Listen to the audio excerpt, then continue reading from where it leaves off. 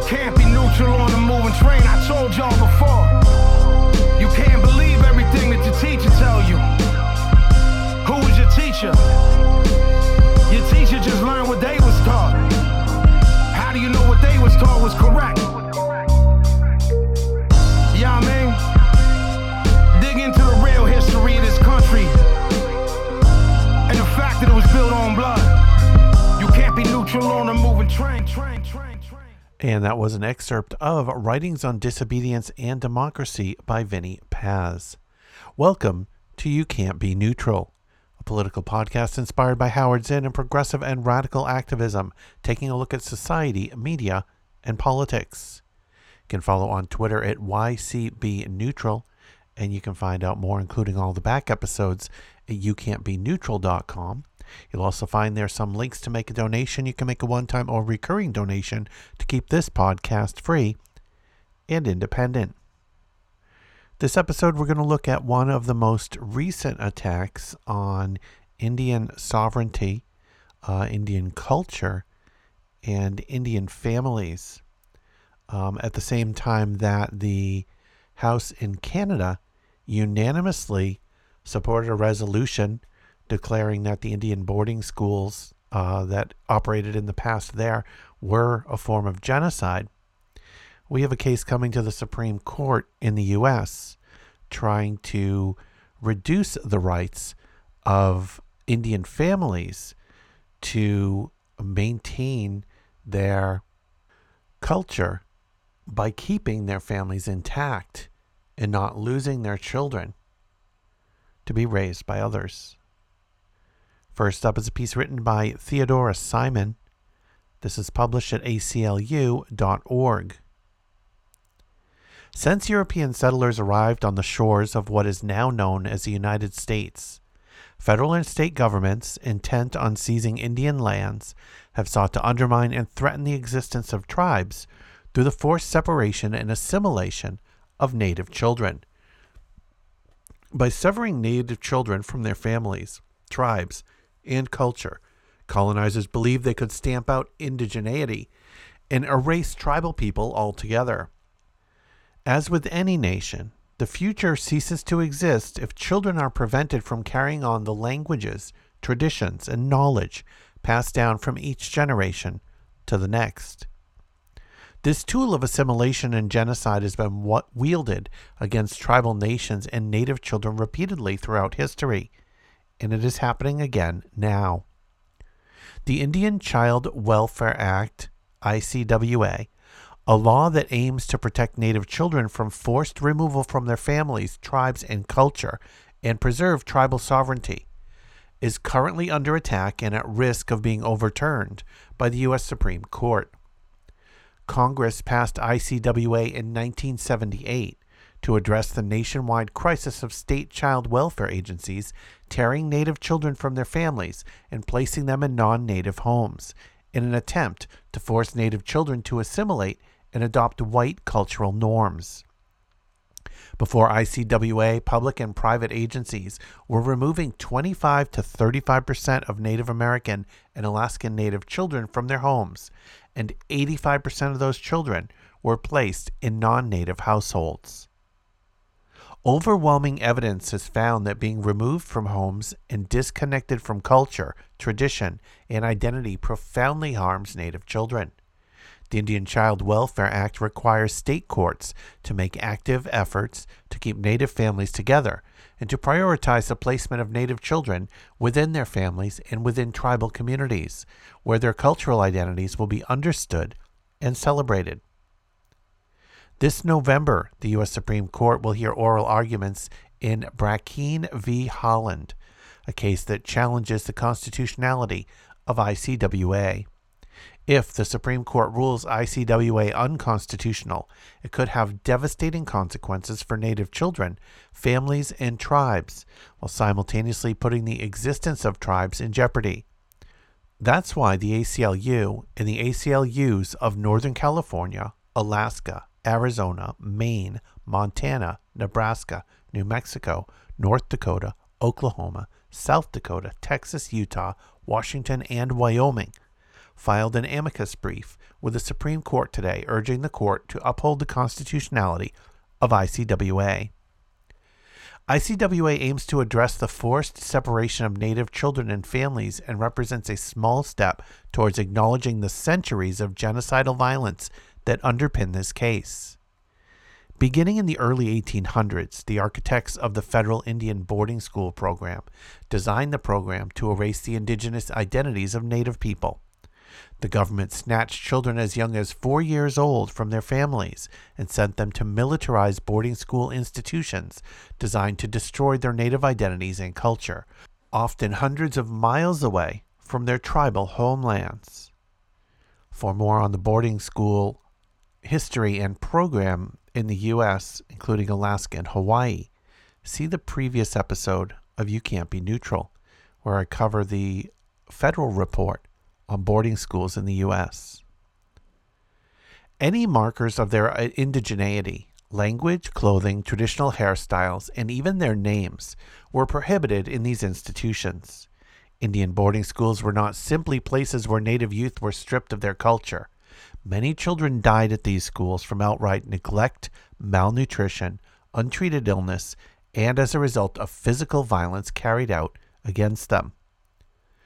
While boarding schools were largely shuttered by the mid-1900s, think of that, the mid-1900s, we're talking like the 1950s, the philosophy lived on.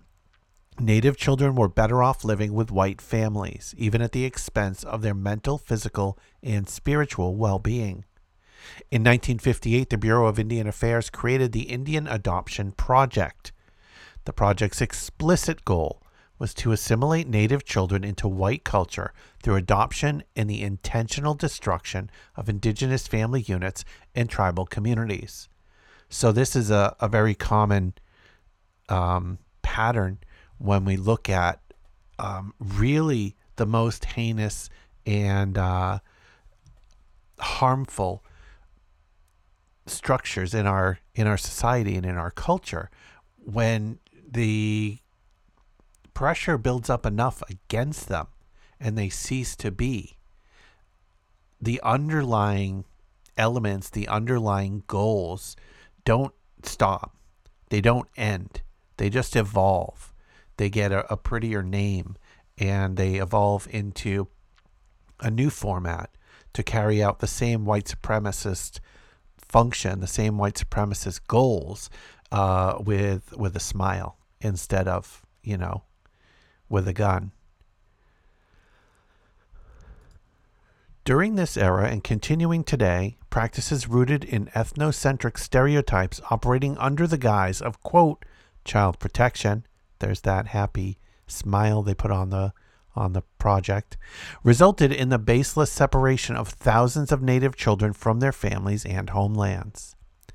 It is incomprehensibly heinous that in order to build the country we all live in today, federal and state governments targeted Native children, robbing those children, their families, their communities, and their tribal nations of everything it meant to be indigenous.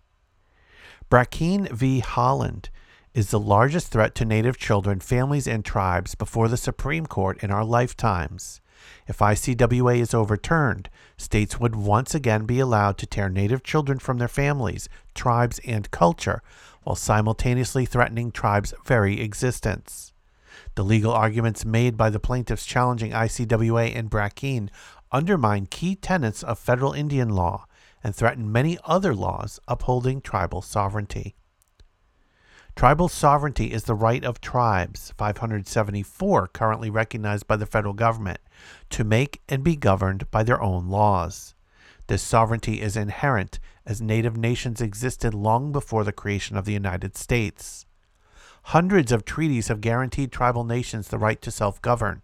Through these treaties, Native nations gave up their right to millions of acres of land that would become the United States in exchange for promises to tribes, including the guarantee that lands, quote, reserved for tribes would be governed by the tribes in perpetuity.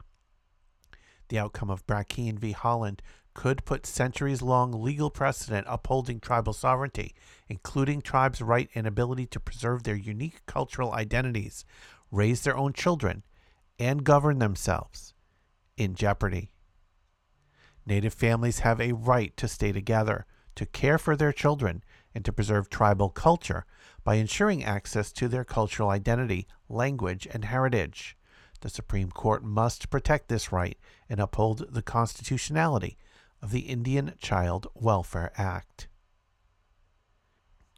And here is the amicus brief filed by the ACLU to the Supreme Court in the case of Brackeen v. Holland. The American Civil Liberties Union, ACLU, is a nationwide nonprofit, nonpartisan organization with nearly 2 million members dedicated to the principles of liberty and equality embodied in the Constitution and this nation's civil rights laws. The ACLU of Alaska, ACLU of Arizona, ACLU of Maine, ACLU of Montana, ACLU of Nebraska, ACLU of New Mexico, ACLU of North Dakota, ACLU of Northern California, ACLU of Oklahoma, ACLU of South Dakota, ACLU of Texas, ACLU of Utah, ACLU of Washington, and ACLU of Wyoming are state-based affiliates of the ACLU who are engaged in indigenous justice work. In furtherance of their mission, the ACLU and its affiliates have supported federal laws designed to preserve Indian families and respect the cultural heritage of Indian tribes. The ACLU and its affiliates have also advocated in favor of children's rights and a child's interest in family integrity. The proper resolution of this case is, therefore, a matter of significant importance to the ACLU, its affiliates, and their members. Introduction and summary of the argument. Throughout this nation's history, Congress has regulated Indian affairs as a matter of tribal political sovereignty, not race.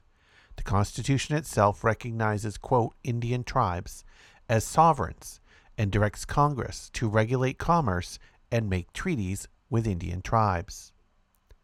And just as the Constitution recognizes Indian as a political, not racial category, so has this court. For decades, the court has clearly and consistently held that federal legislation with respect to Indian tribes, although relating to Indians as such, is not based upon impermissible racial classifications, as noted in United States v. Antelope. That principle governs the equal protection claims in this case. The two Indian Child Welfare Act provisions, challenged as violations of equal protection, regulate Indian affairs by reference to a child's connection to a federally recognized Indian tribe, a political sovereign, not a racial group. The first challenge provision defines an Indian child as a child who is either a member of an Indian tribe or is eligible for membership in an Indian tribe and is a biological child of a member of an Indian tribe. Nothing in this definition turns on race. It does not matter what race the child or the child's parent may be. What matters is membership in a federally recognized Indian tribe or eligibility for such membership. Plaintiffs argue that tribal membership, ancestry, and descent are simply proxies for race. ICWA's definition is expressly based on lineal descent, that is, on race, is their argument. But ICWA far more precisely and narrowly defines those for whom it applies, and it does so by reference to political membership or eligibility, not race. Thus, ICWA excludes members of hundreds of Indian tribes the federal government does not recognize because those individuals, regardless of their race, are not part of the relevant political entity. Similarly, ICWA excludes descendants of tribe members who do not have a parent who is a member of a tribe. The second challenge provision grants a preference in placing an Indian child first to a member of the child's extended family, whether or not they are Indian, and then to other members of the Indian child's tribe, and finally, to other Indian families. But this too turns not on race, but on family ties or tribal membership. Congress expressly defined Indian as used in ICWA to refer to tribal membership, not race. Because the challenge provisions are quote, political rather than racial in nature. They are subject to the rational basis standard of review, as pointed out in Morton v. Mancari. These ICWA provisions easily survive such review. Indeed, even if the challenge provisions were subject to strict scrutiny, they are narrowly tailored to further several compelling government interests, and as such are constitutionally sound. The challenge provisions 1. Protect the best interests of Indian children, and 2. Promote the stability and security of Indian tribes. Both interests are compelling.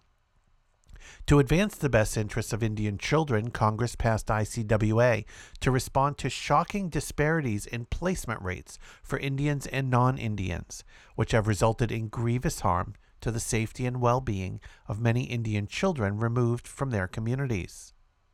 Congress found that those disparities reflected the disturbing history of removing Indian children from their homes and tribal settings to, quote, civilize them in furtherance of assimilation or termination phases of American policy.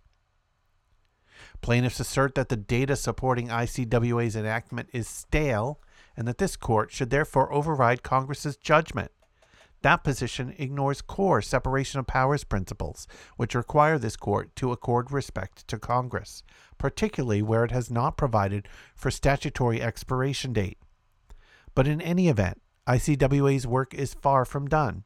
Indian children today are still removed from their homes and communities far more frequently than non-Indian children, and that is precisely the harm ICWA sought to address. As for, quote, the stability and security of Indian tribes, ICWA directly serves this compelling governmental interest. Congress bears an affirmative duty to advance that interest pursuant to the trust relationship between the United States and the Indian people. To live up to its end of the deal, Congress must act to keep tribes intact, and there can be no question that keeping Indian children with their families and communities is an essential way to do so. The challenged ICWA provisions are carefully tailored to achieve these vital objectives, and their application is tied to a child's connection to a federally recognized tribe, regardless of race. The placement preferences prioritize keeping Indian children connected to their families, tribes, and cultures, but allow courts to deviate from the placement preferences for, quote, good cause. Through these provisions, ICWA recognizes the common sense principle that an Indian household is best equipped to pass on Indian traditions and ensure the ongoing viability of Indian tribes, which advance the government's recognition of tribal sovereignty. Plus, Texas's contention that ICWA should apply to only a handful of states ignores both bedrock principles of federalism and the reality that tribes today span across state lines. ICWA seeks to remedy what Congress recognized as a pervasive Indian child welfare crisis, and does so with precision. As such, although the challenge provisions should be reviewed under rational basis, they survive any level of scrutiny the court may impose. Argument 1. ICWA's classifications are political, not racial, and thus subject to rational basis review. A federal statute that draws distinctions on the basis of an individual's connection to a federally recognized tribe, quote, is not directed towards a racial group consisting of, quote, Indians, but is instead political rather than racial in nature, as pointed out in Mancari. The distinction reflects 2 centuries of precedent recognizing tribes as sovereigns, and that distinction controls the outcome of the equal protection claims in this case. ICWA's definition of Indian child and its placement preferences are political, not racial. Accordingly, rational basis applies to the challenged ICWA provisions. Here, that deferential rational basis standard is readily satisfied. These provisions are rationally designed to protect the best interests of Indian children and to further Congress's trust responsibility to Indians. A. This court has consistently held that federal legislation governing Indian tribes is rooted in political sovereignty, not race. For nearly 2 centuries, this court has held that, quote, Indian tribes are distinct political communities whose authority is not only acknowledged but guaranteed by the United States. Indian tribes hold a unique legal status under federal law and a special relationship with the federal government. In recognition of the necessity of giving uniform protection to Indian tribes, the unique legal status of Indian tribes is grounded explicitly in the Constitution, which grants Congress plenary power to deal with the special problems of the Indians. That authority includes, among other things, the power to regulate commerce with Indian tribes and to make treaties with Indian tribes. These are constitutional powers that relate to Indian tribes as political entities, akin to the constitutional powers to regulate commerce between and among states, and to make treaties with other sovereign nations. By using the classification of Indians and Indian tribes, the Constitution thus, quote, singles Indians out as a proper subject for separate legislation.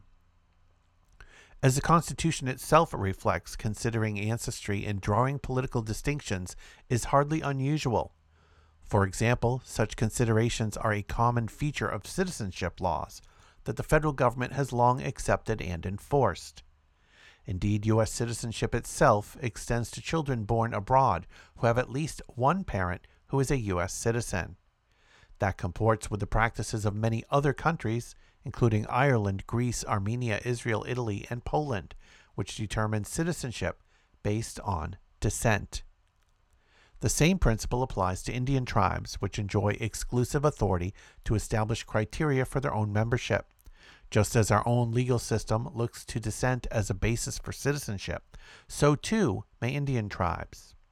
Quote, a tribe's right to define its own membership for tribal purposes has long been recognized as central to its existence as an independent political community.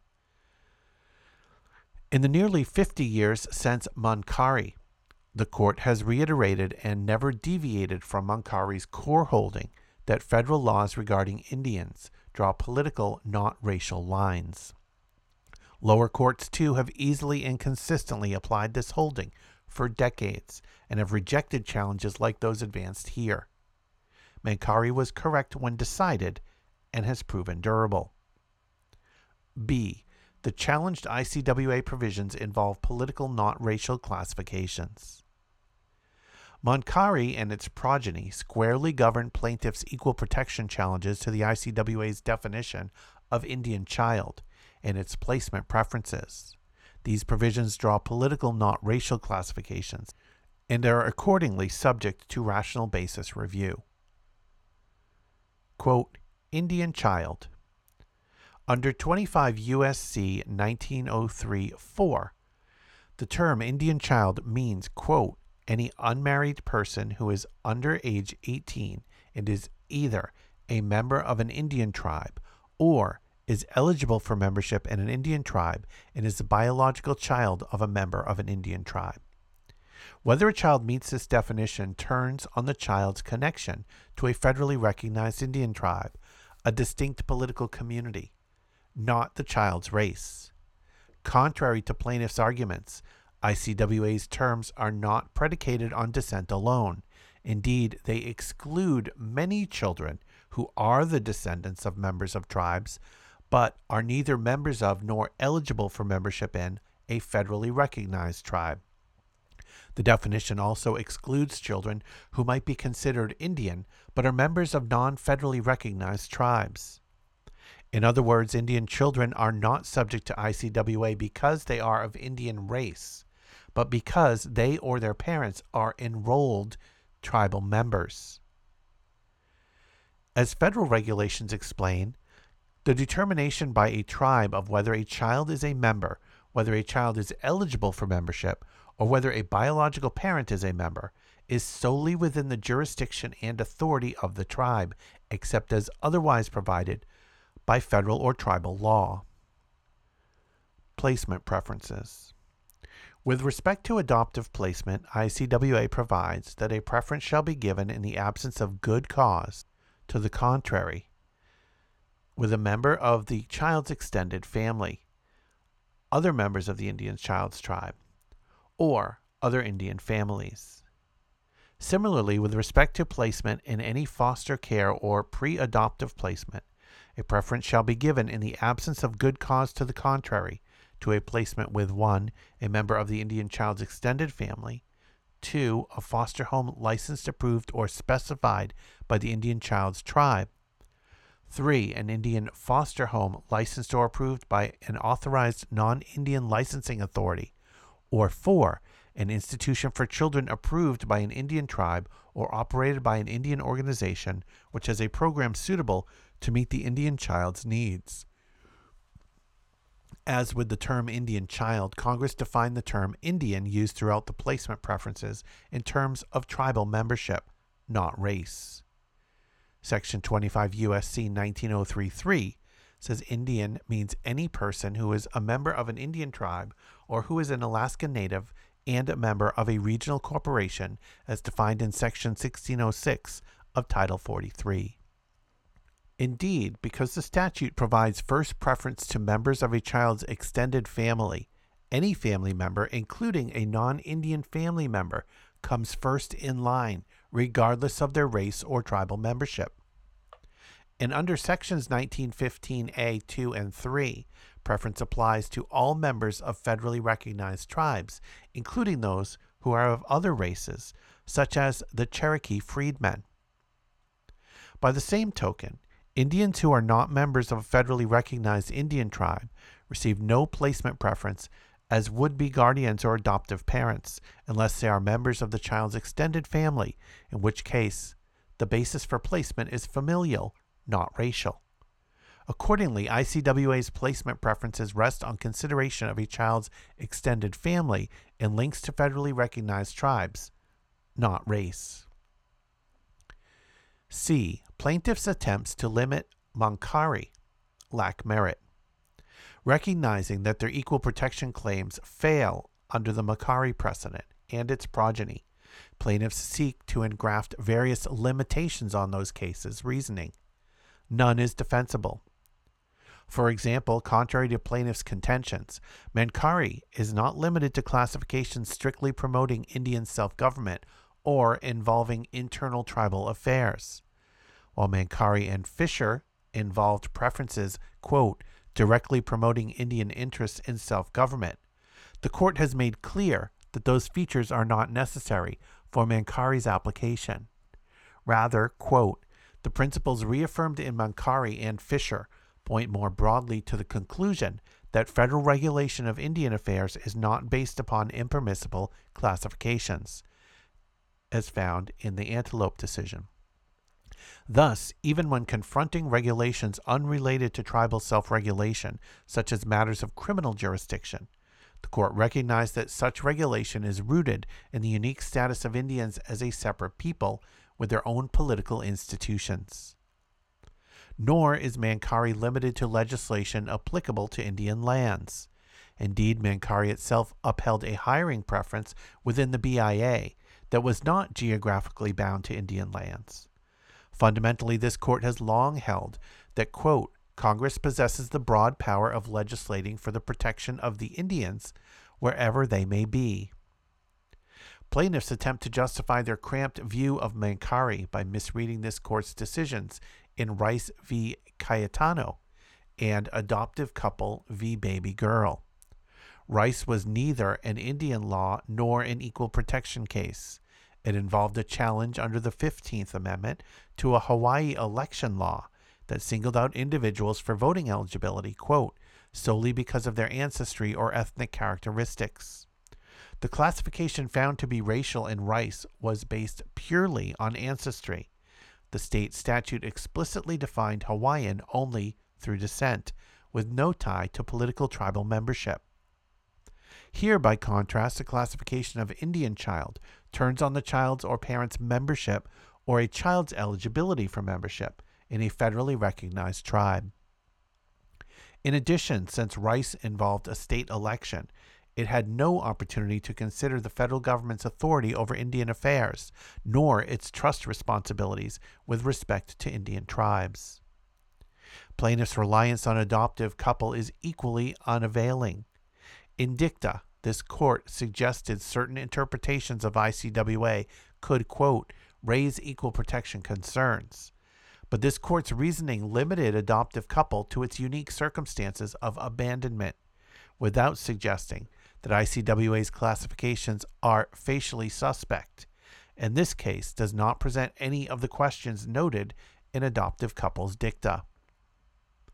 Ultimately, if plaintiff's reading were accepted, it could have sweeping consequences for other Indian-related laws. By way of example, the Major Crimes Act and General Crimes Act allow federal prosecution for crimes by or against Indians, which in plaintiff's view makes the statute so constitutionally suspect that they trigger strict scrutiny. For the foregoing reasons, the challenged ICWA provisions need only satisfy rational basis review. But in any event, they also satisfy strict scrutiny for the reasons explained in the next section.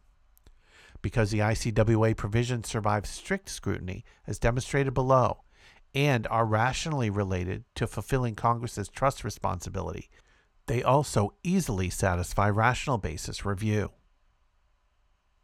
2. Even under strict scrutiny, ICWA's provisions are constitutionally sound. Even if the court were to apply strict scrutiny, ICWA would survive. Strict scrutiny is satisfied where the government has a, quote, strong basis in evidence for its compelling interests, and if the legislative action substantially addresses that interest. Context matters when applying strict scrutiny, as noted in Grutter v. Bollinger. Plaintiffs simply assume that the modern doctrine of strict scrutiny, developed in the context of racial discrimination unrelated to Indian affairs, applies to ICWA. But strict scrutiny in that sense, which is applied where classifications are especially suspect, makes little sense where the federal government has a specific constitutionally based obligation to Indian tribal members. The very existence of that obligation means that laws treating Indian tribal members differently are not inherently suspect, but rather grounded in the Constitution itself. Strict scrutiny has never before been applied to the government's regulation of Indian affairs, and it is far from clear that its modern form would apply in this context. But even assuming it were to so apply, ICWA is narrowly tailored to further compelling government interests. A. ICWA furthers compelling government interests. By its terms, ICWA furthers at least two compelling government interests. 1. Protecting the best interests of Indian children, and 2.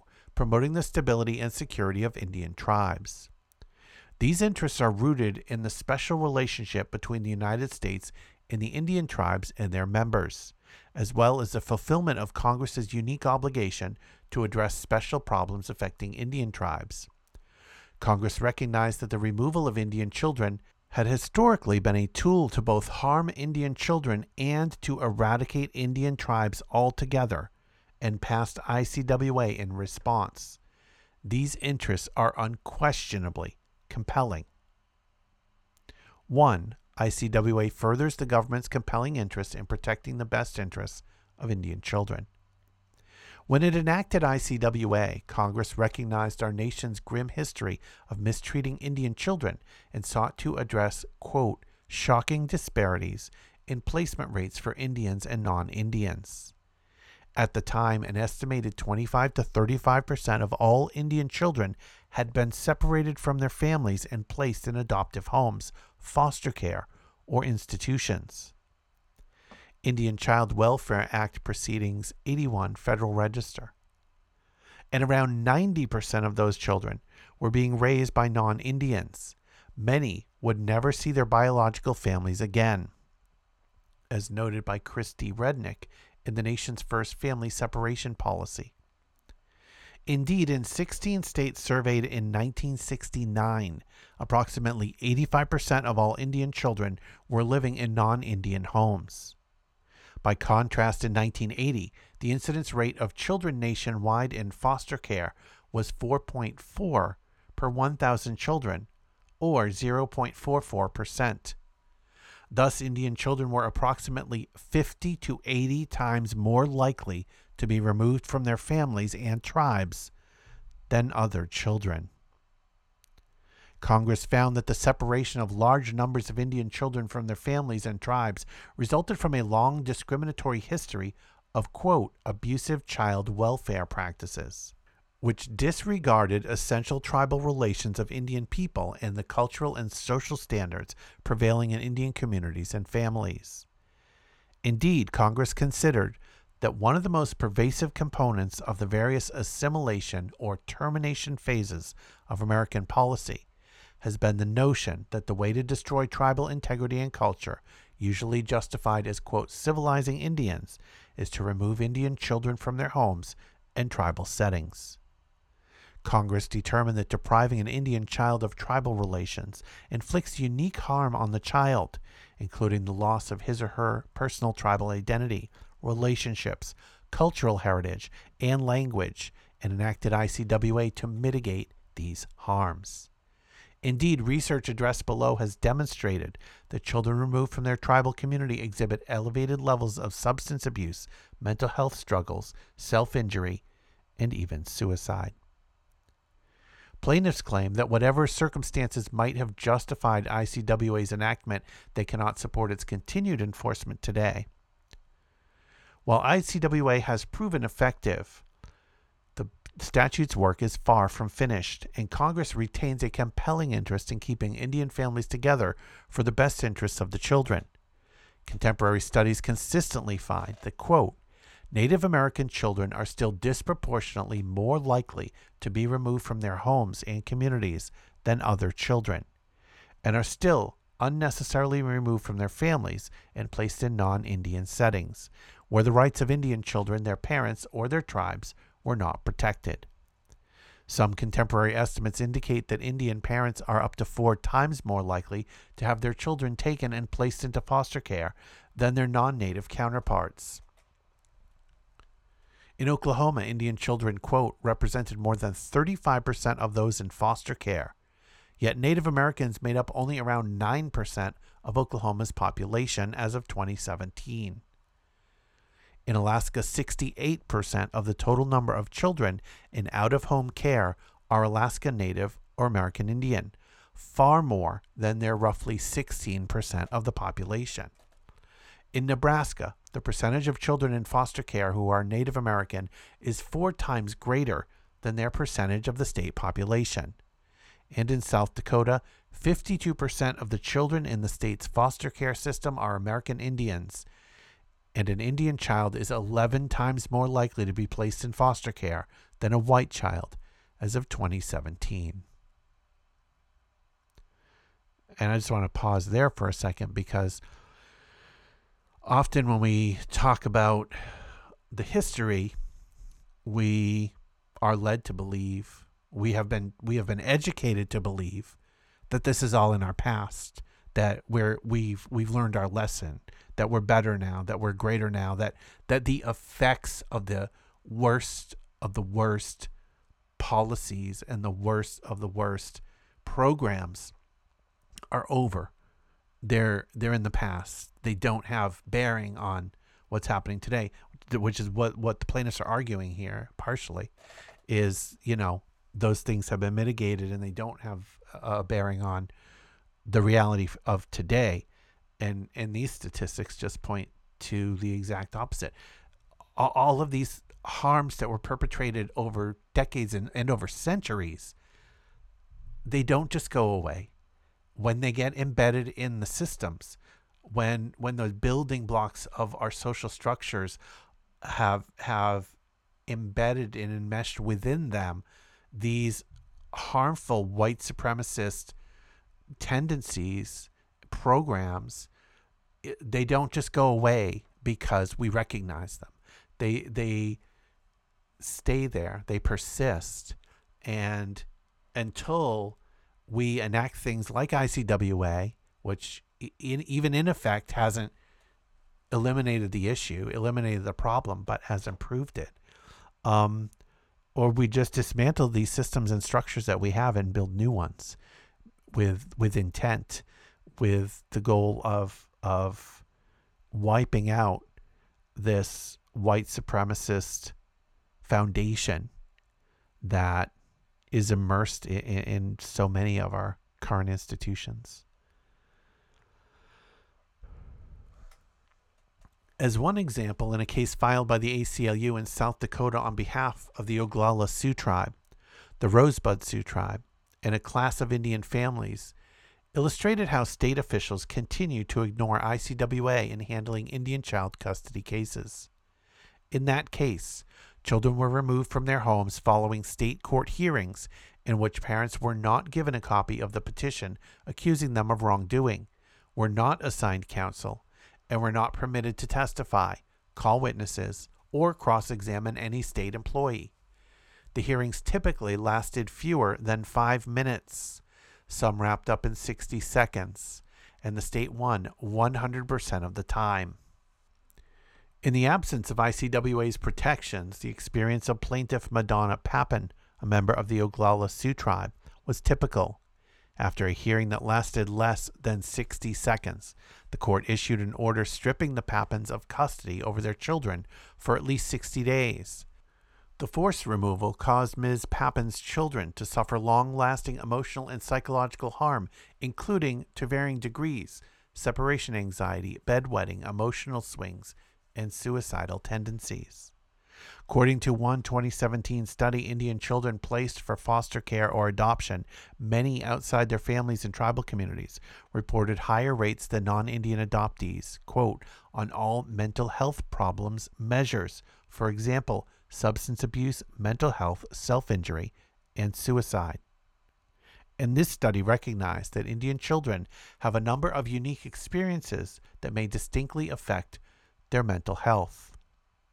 The report, titled Cultural Issues in the Adoption of Indian Children, found in part, quote, an environmental factor contributing to higher suicide rates among Indian youth is adoption in which Native American youth are placed in non-Indian families. In short, although ICWA has improved placement rates for Indian children, the interest that prompted Congress to pass ICWA remained compelling today. Number 2, ICWA furthers the government's compelling interest in protecting the stability and security of Indian tribes. ICWA also fulfills Congress's broad and enduring trust obligations to Indian tribes. In adopting ICWA, Congress expressly acknowledged that the United States, quote, through statutes, treaties, and the general course of dealing with Indian tribes, has assumed the responsibility for the protection and preservation of Indian tribes and their resources. Pursuant to the trust relationship between the United States and the Indian people, the government has charged itself with moral obligations of the highest responsibility and trust, obligations to which the national honor has been committed. Congress possesses a distinct and compelling interest in discharging its own trust obligations to preserve the stability and integrity of Indian tribes through their members and prospective members. Federal courts have long recognized this interest as compelling. In United States v. Wilgus, for example, the 10th Circuit considered a Religious Freedom and Restoration Act challenge to the Eagle Act, which generally prohibits possessing eagle feathers, but allows for certain exceptions, including one for tribes. The 10th Circuit held that the federal government had a compelling interest in the protection of the culture of federally recognized Indian tribes, explaining that this compelling interest arises from the federal government's obligations, springing from history and from the text of the Constitution, to federally recognize Indian tribes, and Congress's obligation of trust to protect the rights and interests of federally recognized tribes and to promote their self-determination. The 10th Court Circuit explained that this compelling interest allows the federal government to take actions that might otherwise be impermissible. In Wilgus, by impinging on the religious practices of a non-tribal member, and by granting rights to tribal members that non-tribal members do not enjoy. Quote, the protection of this tribal interest is at the core of ICWA, as noted in Holyfield. Congress expressly recognized that nothing is more vital to the continued existence and integrity of Indian tribes than their children, and that tribes are best positioned to preserve Indian culture, traditions, and communities. There can be no greater threat to essential tribal relations and no greater infringement on the right of the tribe to govern themselves than to interfere with tribal control over the custody of their children. In short, ICWA furthers the federal government's compelling interests in protecting the best interests of Indian children and promoting Indian tribes. B. ICWA is narrowly tailored to achieve the compelling interests that it furthers. Congress articulated in ICWA a carefully circumscribed definition of Indian child and adopted a minimum prophylactic measure regulating the removal of Indian children from their families and placement of such children in foster or adoptive homes.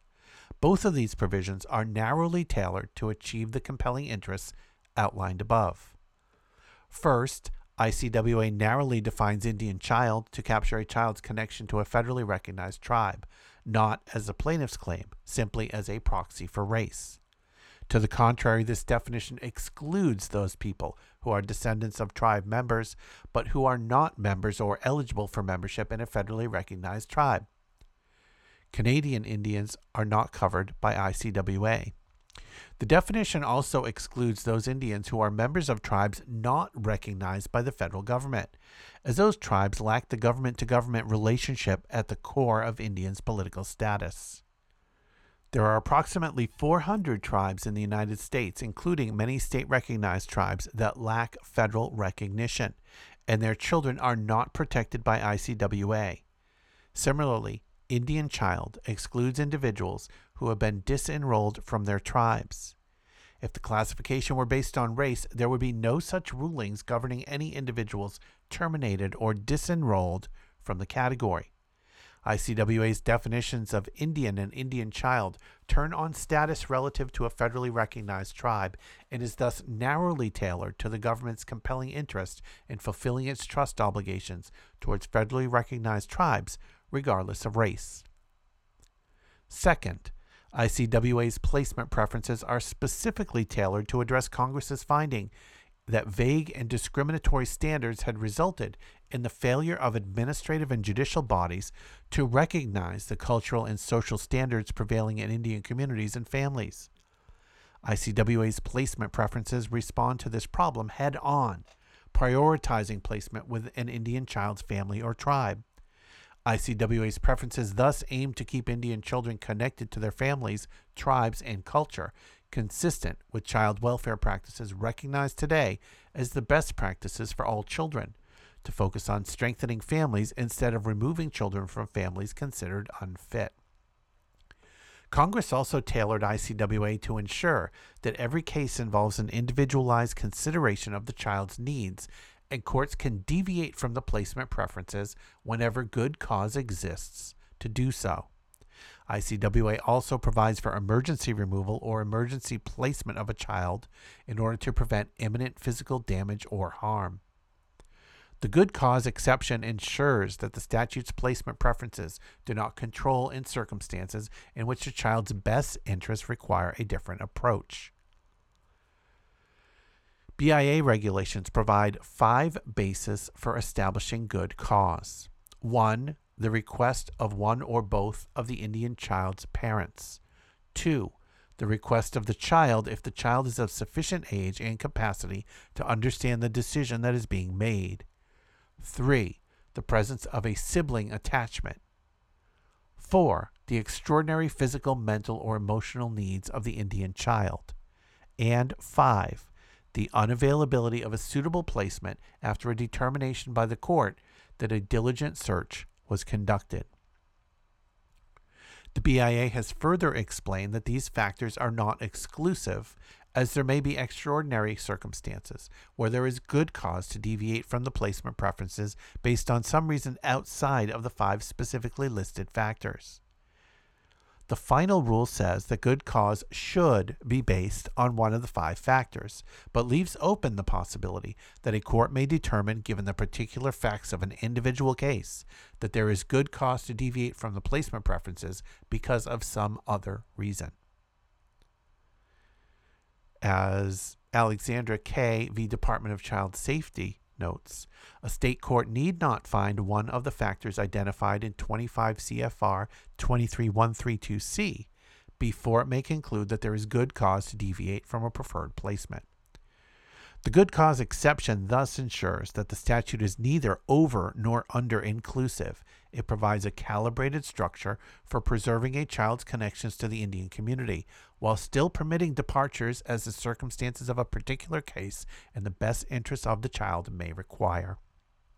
Claiming that this exception does nothing to salvage the regime, individual plaintiffs misrepresent regulations they say, quote, prevent state courts from considering ordinary bonding or attachment in evaluating good cause.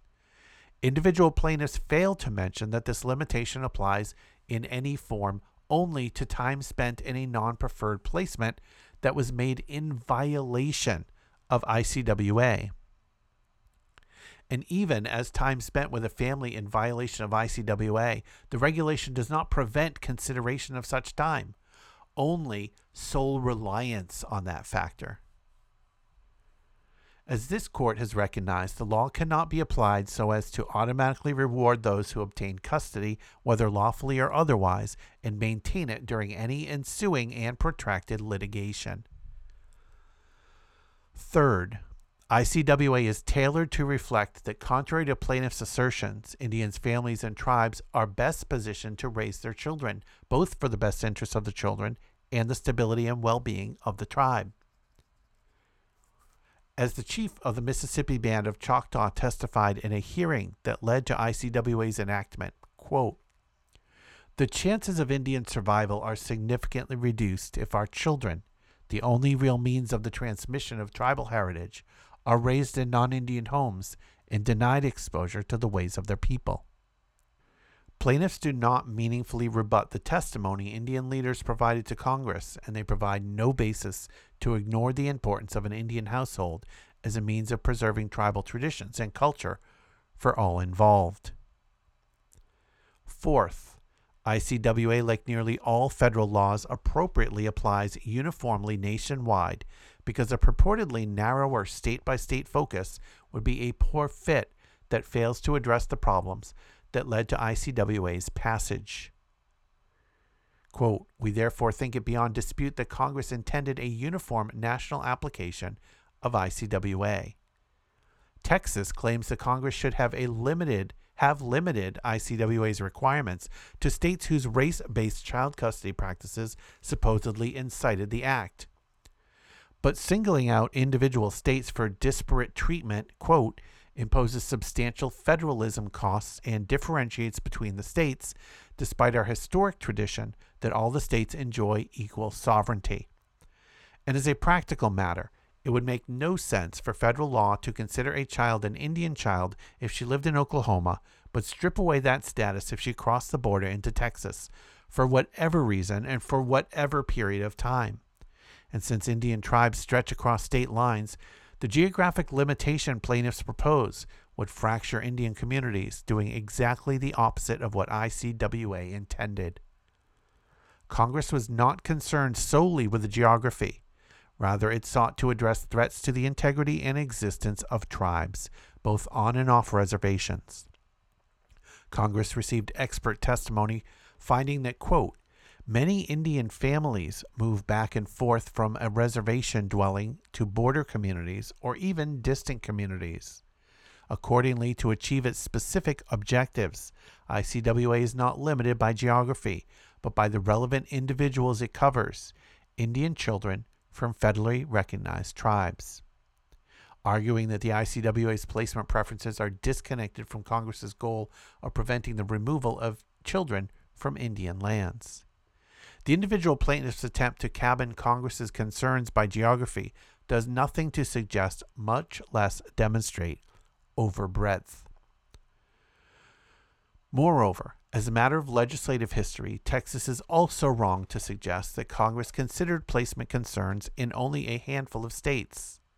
To the contrary, the House Committee on Interior and Insular Affairs found that in 16 states surveyed in 1969, approximately 85% of all Indian children in foster care were living in non-Indian homes. And Texas is no exception to the problems that have plagued other states. According to the Texas Department of Family and Protective Services, Indian children are, quote, more represented in the Texas child welfare system than their percentage of the general population would indicate, and their outcomes are poorer. As Texas's own authorities recognize, Indian children, both nationally and in Texas, are still being thrust disproportionately into the child welfare system. Fifth, ICWA maintains its narrowly tailored approach because it's not a sweeping mandate across all circumstances, but instead provides a specific exception for any and all circumstances in which continued custody of the child by the parent or Indian custodian is likely to result in serious emotional or physical damage to the child. Texas essentially makes that point, noting that this exception could have been even broader, encompassing children subjected to neglect as well. But ICWA already permits variance from its default preferences in case of neglect under the good cause exception discussed above. Sixth, ICWA appropriately includes Indian families of tribes other than the child's in its preferences scheme. As Judge Dennis recognized, quote, many contemporary tribes descended from larger historical bands and continue to share close relationships in linguistic, cultural, and religious traditions today. One example is the Oceti-Sakowin Band, which is located in Minnesota, Montana, Nebraska, North Dakota, and South Dakota. Families of any tribe are thus uniquely positioned to integrate children into Indian cultures and to guide and support a child in connecting to the child's own tribe, as well as tribal resources. Finally, ICWA is appropriately tailored to address the structure of Indian families, recognizing that an Indian family includes the child's extended family, a feature the individual plaintiffs ignore. ICWA applies in situations where no Indian family is being broken up, for example, where the tribal member parent is completely absent from the child's life. Congress's conception of family makes sense. Many Indian tribes operate as extended families for the Indian child, such that the child may have scores of, perhaps more than 100 relatives who are counted as close, responsible members of the family. And importantly, this extended family often includes non-Indian relatives. As a further illustration, in both the Apache and Navajo languages, the word for mother is the same as the word for aunt, and the word for father is the same as the word for uncle. And in any event, ICWA's good cause provision similarly prioritizes family unity even when a child's biological parents may not be in a position to raise the child. It facilitates placement at the request of one or both of the Indian child's parents, based on the presence of a sibling attachment and pursuant to the extraordinary physical, mental, or emotional needs of the Indian child. Individual plaintiffs may not use a cramped, inapplicable misunderstanding of the word family to undermine the ties that suffuse an Indian tribe. In short, even if strict scrutiny were applicable here, ICWA's definition of Indian child and placement preferences are narrowly tailored to further its compelling interest in protecting Indian children and Indian tribes. Plaintiffs' equal protection challenges should be rejected. Conclusion. For all the above reasons, the Court of Appeals' decision rejecting plaintiffs' equal protection challenge should be affirmed. And the Supreme Court has begun hearing arguments in this case, Brackeen v. Holland. It is not expected to send down a ruling on the case until next spring or early summer. I think this case is a very good illustration of a couple of the most challenging things in our society, in our social structure, in our political, economic, and other systems that govern our society. One is the longevity of the roots of the historic harms that have been perpetrated in this country since its founding, even before its founding. The genocides against the Native American people, the genocides against the black enslaved people who were forcibly relocated here from Africa. Centuries of genocide embed things into a culture that are very, very difficult to remove. Another thing this illustrates very, very well is when things are put in place to attempt to atone for and attempt to repair those harms that are still embedded in our system and attempt to correct them. The pushback is regular.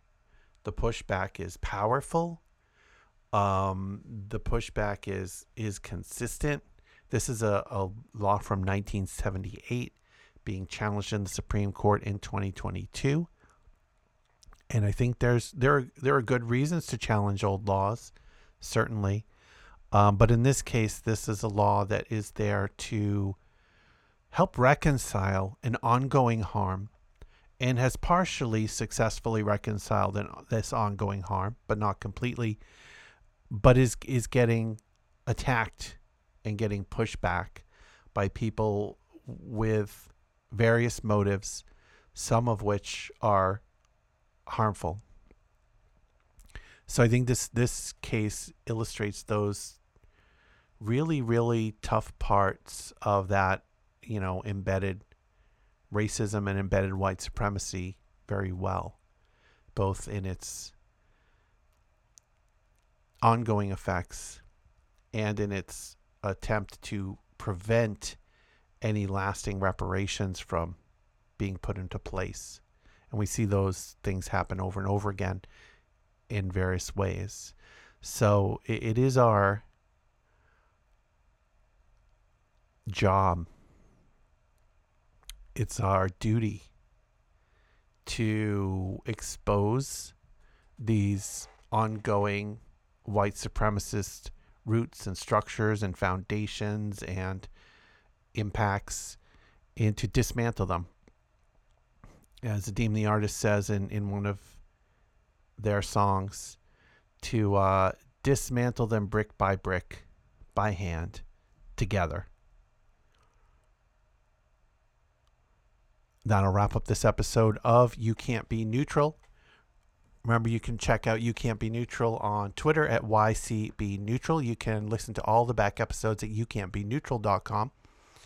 And you can listen to all my podcasts playing 24/7 at movingtrainradio.com. And this is Donita Large with the song Reconciliation Sky. This is our moment of Zen. Thanks for listening.